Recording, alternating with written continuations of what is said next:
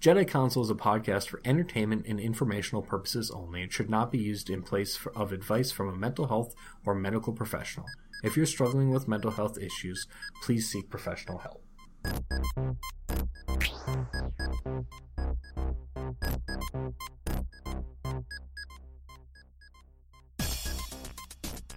Hey folks, welcome back to the next episode of the Jedi Counsel podcast. We like to explore mental health in your favorite fictional characters. This is your graduate student co-host, Brandon Saxton. And your associate professor co-host, Katie Gordon, though all views are my own and not affiliated with my place of employment. Yeah, I guess I think we've specified that before. We have, but it's all over the place. Just an audio reminder. It is good to sort of remind that, isn't it? We don't want to, well, we don't need to get into the specifics of opinions and clarifying them, but that was a nice reminder, and I'm glad you said it. How's this Friday afternoon treating you, Katie? It's going pretty well. As you know, I am running late today, but I'm glad we found some time. Our usual time for podcasting didn't work. It's been kind of a busy week. It's just about midterm, sort of. Yeah. It is that midterm time, and just being in academia at all, we're both teaching classes, and between that and trying to get caught up on grading and all of the other 10,000 other things on the plate, it does get a little busy, and we're still carving out a little time to record, and that's what's important. Yeah. But being late, now that's interesting. Now that sounds like a behavior someone might want to change, which I am not implying anything, but rather just building a perfect segue for our continuing. Believe me, the irony was not lost on me when I was getting over here. But as you probably know, this is a long-standing problem that I have attempted to change and I'm not that good at. Yeah, and that's a perfect reminder for one of our things that I think we have mentioned many times, and certainly in the last episode, that behavior change is very difficult. Mm-hmm. And so we just have to take the successes when we can, and not be too hard on ourselves when we struggle. And make sure to work with understanding people. Yeah, certainly that too. So we're unfortunately, like last week, limited on time this week. So I was thinking I would do a quick recap on reinforcement and punishment and extinction, but maybe I'll pass actually on that, just because I don't want to eat up any of our extra time. So if you haven't listened to the first part of our little introduction to behavior modification, listen to that first part. We really break down the differences between reinforcement, extinction, and punishment, and some of the nuances there. And today we're going to kind of continue this conversation by just talking about what can you do to use some of those principles of behavior to develop maybe healthy habits or engage in some of your own behavior modification to move yourself to a place where maybe you're increasing some behaviors that you would like to do more of, or decreasing some things that you identify as problem behaviors for yourself. Yes, I think that's a great idea, and I'd like to, right before we get started, make sure, if you listened to last week's episode, we struggled logging into our Patreon account, but we have, and thankfully our new patron was very understanding, Rebecca. Mm-hmm. Thanks for being so understanding. But we do want to give a shout out and gratitude and appreciation to Rebecca for becoming a patron on our Patreon website. If you are interested in doing that, you can find us at patreon.com/Jedi_Counsel, COUNSEL, and that Patreon page is set up for a couple things. There's been some interest in starting a new Rick and Morty psychology podcast, getting a better microphone, and just some other things associated with the podcast. So thank you very much, Rebecca, and thank you to all of the people who have become patrons. Yeah, and everyone else who takes the time to leave a review or just talk about the show or tweet at us or anything like that. We really appreciate all the engagement and support. Yes. So let's dive into the topic for today. I don't want to be rushed, and I know this is one of the things that we probably should have made like an a priori decision about, but this could end up potentially being a 3-part episode, but we'll see what we get through today. Okay. So what are some, I guess, where should we take this conversation? Because we've kind of got the principles of behavior. Maybe should we talk about some of our own experiences and trying to apply them, and what might be some tips that we might recommend that incorporate what we know about behavior and how it changes, and maybe some practical or problem-solving approaches that are good to incorporate together? Or what do you think is the best direction to take this? Yeah, I think that's a good idea, and you have introduced me to a couple different apps, and things that you found helpful and I found helpful too that our listeners might be interested in that are based on some of these behavioral principles and therefore may be helpful. One of them that I'll mention is one of the things that we know seems to be helpful with behavior change is just coming up with a very specific plan at first and understanding that the plan is not perfect. It doesn't mean that it can't be revised. The important thing is to get very specific about what it is you want to change. So, for example, if you don't want to be late anymore, hypothetically, then just saying, I don't want to be late anymore isn't going to be as helpful as a very specific plan, such as identifying, well, what are the reinforcers? What are the obstacles?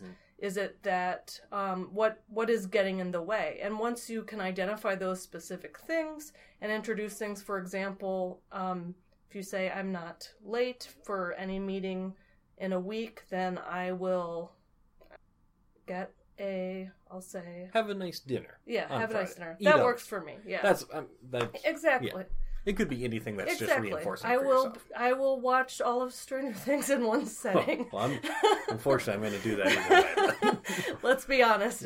Sometimes it's hard to get those. But the idea is that the more specific you are and identify, well, what are the things that make me late? Do I overestimate how much time I have to get to the places that I want to go? Is it that I am getting distracted by something on the way out the door? Is it that I am not assertive about ending the meeting before the previous one so that I can get on time? And so the first part is the plan. And one of the apps that's actually been helpful that you told me about, I think a couple years ago actually now, Habit Bull, and you can for free track 5 habits, and it's very simple. You list the habit and you just track you monitor your progress. You click yes or no whether or not you did that thing.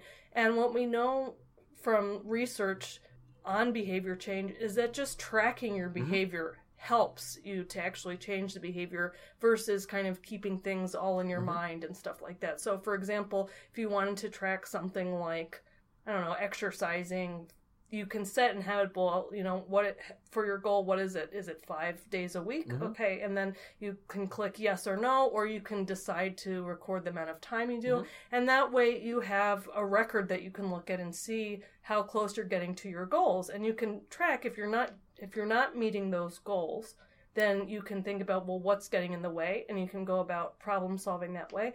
Or if it's reinforcing to say, hey, I just met my goal 5 days in a row. That's great. And that in itself can be reinforcing. And I think if I can build on that point, which I think is really good, and actually this is something that not only do we know is effective and useful, but also Habit Bull, the app, kind of prompts you to do as well, is to start small. A lot of times we have a lot of different maybe aspects of our lives or things about our own behavior or routines that we want to change. And maybe you might feel kind of a surge, a bit of an increase in motivation, and I'm going to tackle these things that I've been doing. So I'm getting up every morning at 7. I'm hitting the gym 5 days a week, and you pick maybe 4 or 5 different things, and that's in a lot of ways and a lot of times setting yourself up for a failure, because you want to start with small, consumable, achievable goals, and you want to really focus some of those things in the beginning. So even with some of my students who are working on self-change projects, some of them have been picking 3 or 4 different things, and I say, that's fantastic. I'm so happy you want to make these positive changes, and I support that. But for the sake of this project, let's start with something small. Let's focus on one behavior, and let's make realistic goals that you're able to accomplish. And then when you start accomplishing and meeting those goals, you will be reinforcing that behavior as per the behavior procedures that you're developing. And then that's just reinforcing in and of itself. So just something else to consider. No, I think that's a good point. I think that most of us can relate to example, like setting a New Year's resolution. Yes. And often the New Year's resolution is not like someone going from not exercising to, I'm going to try to go for 20 minutes a day, which there's some evidence that even walking for 20 minutes a day makes a big difference. And it can help mood, it can help health, things like that. It often can be like, I'm going to the gym 7 days a week, I'm doing cardio for an hour, I'm lifting 5 days a week or whatever it is. And what you tend to see is that people sustain that for a couple weeks, a month. Some people maybe even go longer than that. But when they stop meeting that very challenging goal, then they just throw the whole thing out, and that's bad. Or if you miss 3 days and you say, I have to go to the gym every single day, that can kind of, make you not feel motivated to keep going, because you're like, well, I fell off track, I'm just going to wait until next New Year's or whatever it is. Whereas if you try to pick, I'm going to really focus on one behavior. For example, I'm going to reduce going out to eat to 1 time a week or something like that. If you make that your goal, say beforehand you used to go out 3 times a week or something like that. Similarly, so it's relative. If you go out to eat 5 times a week, a reasonable goal might be to reduce down to 3 times a week, whatever it is. And if you start with that, and you see that you're able to maintain that, like we said, it's reinforcing because you are getting the message that you can do it. That's reinforcing. You might feel some pride in the fact that you're able to make those changes. And you're more likely to keep doing it. And you can always adjust your goals, too, and say, okay, well, I started out going for a 5 to 10 minute walk 3 days a week. Now I want to up it to 30 minutes 3 times a week. But the point is to start off with something that's attainable, because often people get discouraged early on if they're not successful. And a lot of that is from selecting unrealistic goals. And we kind of see this with dieting too, that often there are, if someone starts on kind of an extreme diet, they can stay motivated, stick to it, but then if they break it, they kind of, just don't try to change anything at all. So it can end up being like an all or nothing and discouraging situation unless you pick those small attainable steps. And even when you do pick those small and obtainable sort of goals, those kind of bite-sized ones that you know that if you put in the effort, you'll be able to accomplish this, it's still important to actually think about the fact that more than likely you're not going to meet the goal every time right away. And setting yourself up to be prepared for that to happen. That's something that we do, as therapists. We talk to people and say, your mood is lifted down. That's really good, but we need to prepare you. There's a chance that you're going to experience something like this again. And so the same thing is true for behavior modification. Telling yourself ahead of time, there's a chance that I'm not going to meet my goal every time. And this is something that, if I can engage in a little self-disclosure, this is something I struggle with my own behavior modification, is if the moment that I don't meet the goal, then I throw out the whole goal and then I'm done with it. And it's sort of like, well, I failed at it. Well, that's not the case. You didn't meet the goal that day. You're still making progress and modifying your behavior, thinking about behavior as a very complex and multidimensional, multifaceted sort of construct that happens across time. It doesn't have to be so cross-sectional in nature. So just making sure that you're acknowledging that from the start. There's going to be days where I'm not going to meet that goal. That doesn't mean I'm a failure. That doesn't mean I should quit. That just means I didn't make it that day, and I try again the next. And I do think that, that's something that I think most of us can relate to, because I think that there is an idea that change is something that happens all of the sudden and then everything's different. But really, as we know, that's not usually how it works. It's like you can make that's occasionally happens, but what's more common is that there are a big change and then some setbacks, or there's some small changes and you work up to a big change. And I think often when this is where it helps to really be intentional and planning about the things that you're going to do. Because, for example, when I've worked with people in the realm of eating disorders, sometimes it'll be like they're following a specific healthy food plan, and they have a cookie after dinner, and to them it's not okay to ever have a cookie, so they just eat a whole box of cookies. And the idea is that because they veered from what they consider a healthy diet plan, which a healthy diet plan does involve moderation, right? Then to them, it's just like, might as well give up and start over the next day. And I think most of us can relate to that idea, but if you take a step back, what actually makes more sense, depending on your goals, is you have you have a couple cookies, whatever it is, and if you decide that you don't want to have that many cookies every single day, then that's okay. You can think about that and decide what's healthy for you. And if you are suffering from an eating disorder, it's good to have a professional help you decide what's useful. But it doesn't make sense to then just go completely off track. I think similarly, that can happen sometimes. People who are trying to cut down their drinking, or they want to completely abstain, but they have a drink and they say, oh no, well, I had a drink, I might as well just drink as much as I can then and start over tomorrow. And so it's kind of getting out of that extreme thinking and thinking more about like, okay, I had this little slip from whatever I was planning to do, but how can I get myself back on track? Yeah, I think reframing behavior change as being a process, a continuing process, not something, like you said, that just happens. And not as I am a failure who is unable to do anything, because that's the other thing is that if you take a hit to your self-efficacy and your belief in your ability to change when these things happen. So if someone tries to quit smoking and they slip up, they have a cigarette, and then they say, well, I obviously can't do this, I might as well start smoking again. I think that you know, that kind of idea is problematic, and what's more likely to sustain change is if you're like, well, look, I had a cigarette. What were the factors that went into it? Well, I was drinking and I was around other people that were smoking. Well, what can I learn from that if I want to prevent smoking next time? Maybe I'll be careful with my drinking until it's been a longer time since I quit smoking. Whatever it is. And that way it's a very kind of problem-solving approach rather than making it about your personal value. And that can be more helpful because often if it turns into like a guilt and shame thing, it doesn't feel very motivating to even try to change because you're worried that you're just going to fail again, you know? And that can be an obstacle in and of itself. Absolutely. So to sort of recap, we've got tracking can be really helpful. Developing manageable and obtainable goals can be really helpful. And then considering that the process is going to be challenging and it's going to take time, and if you slip up, that doesn't mean just throw out the whole goal. It means that you're working through the process and to problem solve why that may be happening and think about what you can learn about that in the future. That's right, and plans are good. They're good to follow. Plans can be revised, but the important thing is having a plan. We know that people are more likely to change when there's a plan in place. Absolutely. Another thing that this is not as much sort of research-backed, but maybe more of an observation and just studying and teaching about this, is particularly when we're thinking about self-management or, behavior modification for your own behaviors, accountability can be a little bit harder in that situation. Just because, when you're in charge of, when you're the change agent, and what the change agent is the person or the person who really is in charge of giving the reinforcer. When you're the change agent and the person whose behavior is being changed, that's a little bit more complicated than, maybe where you're implementing a behavior modification in a school or something like that, where the change agent and the person whose behavior is being changed is different.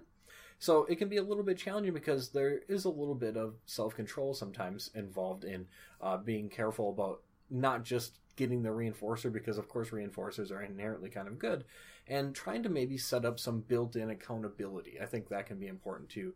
So one thing that comes to mind for me is it's important to me to try to get to the gym in the morning, and I usually try to get up somewhere between 5:30 and 6 and get to the gym by 6:30. But I hate getting up in the morning, and I'm just naturally very much a night owl, so that's hard for me. So one thing to have some built-in accountability for that behavior change for myself is I'm fortunate enough to have some friends who are kind enough to agree to meet me at the gym in the morning, and just having something as simple as that, where I can still be working on my own personal behavior modification, but I've got someone who I know is going to be there waiting for me. Just for me personally, I can think that makes it much more likely for me to get up and get to the gym. So that's just considering some of the controlling variables in the environment that might impact your behavior, and for me that's having someone else who I know is going to be there waiting for me, as an example. Yeah, and it also, you can see from a positive reinforcement perspective, following through with your commitment and seeing your friend there, that's a positive reinforcement that's likely to make you keep repeating the behavior. Yeah, and a lot of times, and this is maybe less specific to behavior modification generally and more specific to my own experience, is it's just fun to do sort of those exercises with a friend too, someone where you can have some jokes and you're having some conversation. So just it's not... Working out isn't always very reinforcing for people in the moment, but being there with a friend can be a lot more reinforcing, as an example. Yeah. So having some of that built-in accountability, I know there's other sort of programs like this. Like I've seen, I think it's an alarm clock that you set up where you can set it up for like a charity that you might not necessarily agree with, or every time you hit the snooze button, it donates like $1 or $2 out of your bank account to that charity. Or you could set it up for a charity that you enjoy too. Just the money going out of your bank account is an aversive stimulus for most people. Or I'm sure you're familiar with this too, Katie, some weight loss groups where you given a pool of money, and then you get your money back if you meet the goal at the end. Certain things like that have some of that built in. Yeah, just another thing to think about. Yeah, and you mentioned for people who are into gaming, there are a couple. I know it's a book, right, that you like to level up your life? That's right. Thank you for reminding me of that. There are a couple of things. So, yes, a book that I picked up quite a while ago, probably over a year ago now, and read is called How to Level Up Your Life. It's written by a guy whose name is Nick Cam, I think.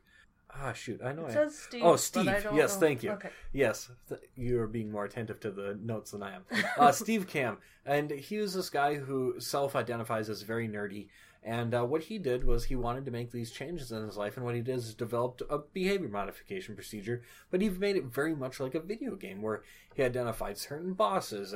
And by doing certain things, he gained experience. And he could level up by accomplishing whatever goals he identified.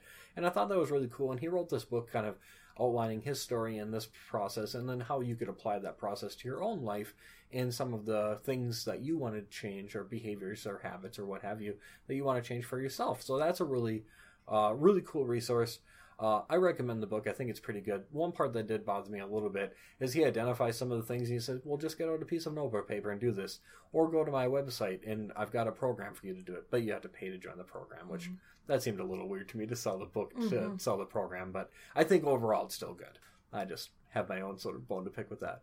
And another one that I actually was suggested by another one of our Geek Therapy compatriots, Lauren Keller, who studies gaming and how it relates to psychology and media and stuff like that. It's an app actually called Super Better, and she tweeted at us about it. And then actually a few days after that, I just happened to be listening to a TED Talk, and they talked about the app Super Better, and they actually had the person who created it. And this was a woman who had experienced some traumatic event that resulted in like a traumatic brain injury, and as a result of that, experienced a pretty severe major depressive episode, and was really struggling with that. And so to cope with that, what she actually did was made this sort of game that she could do to change her behavior, which involved a lot of components of behavior activation and just getting up and doing things and having some reinforcement. And she asked one of her friends to sort of join this game with her that she met as an ally.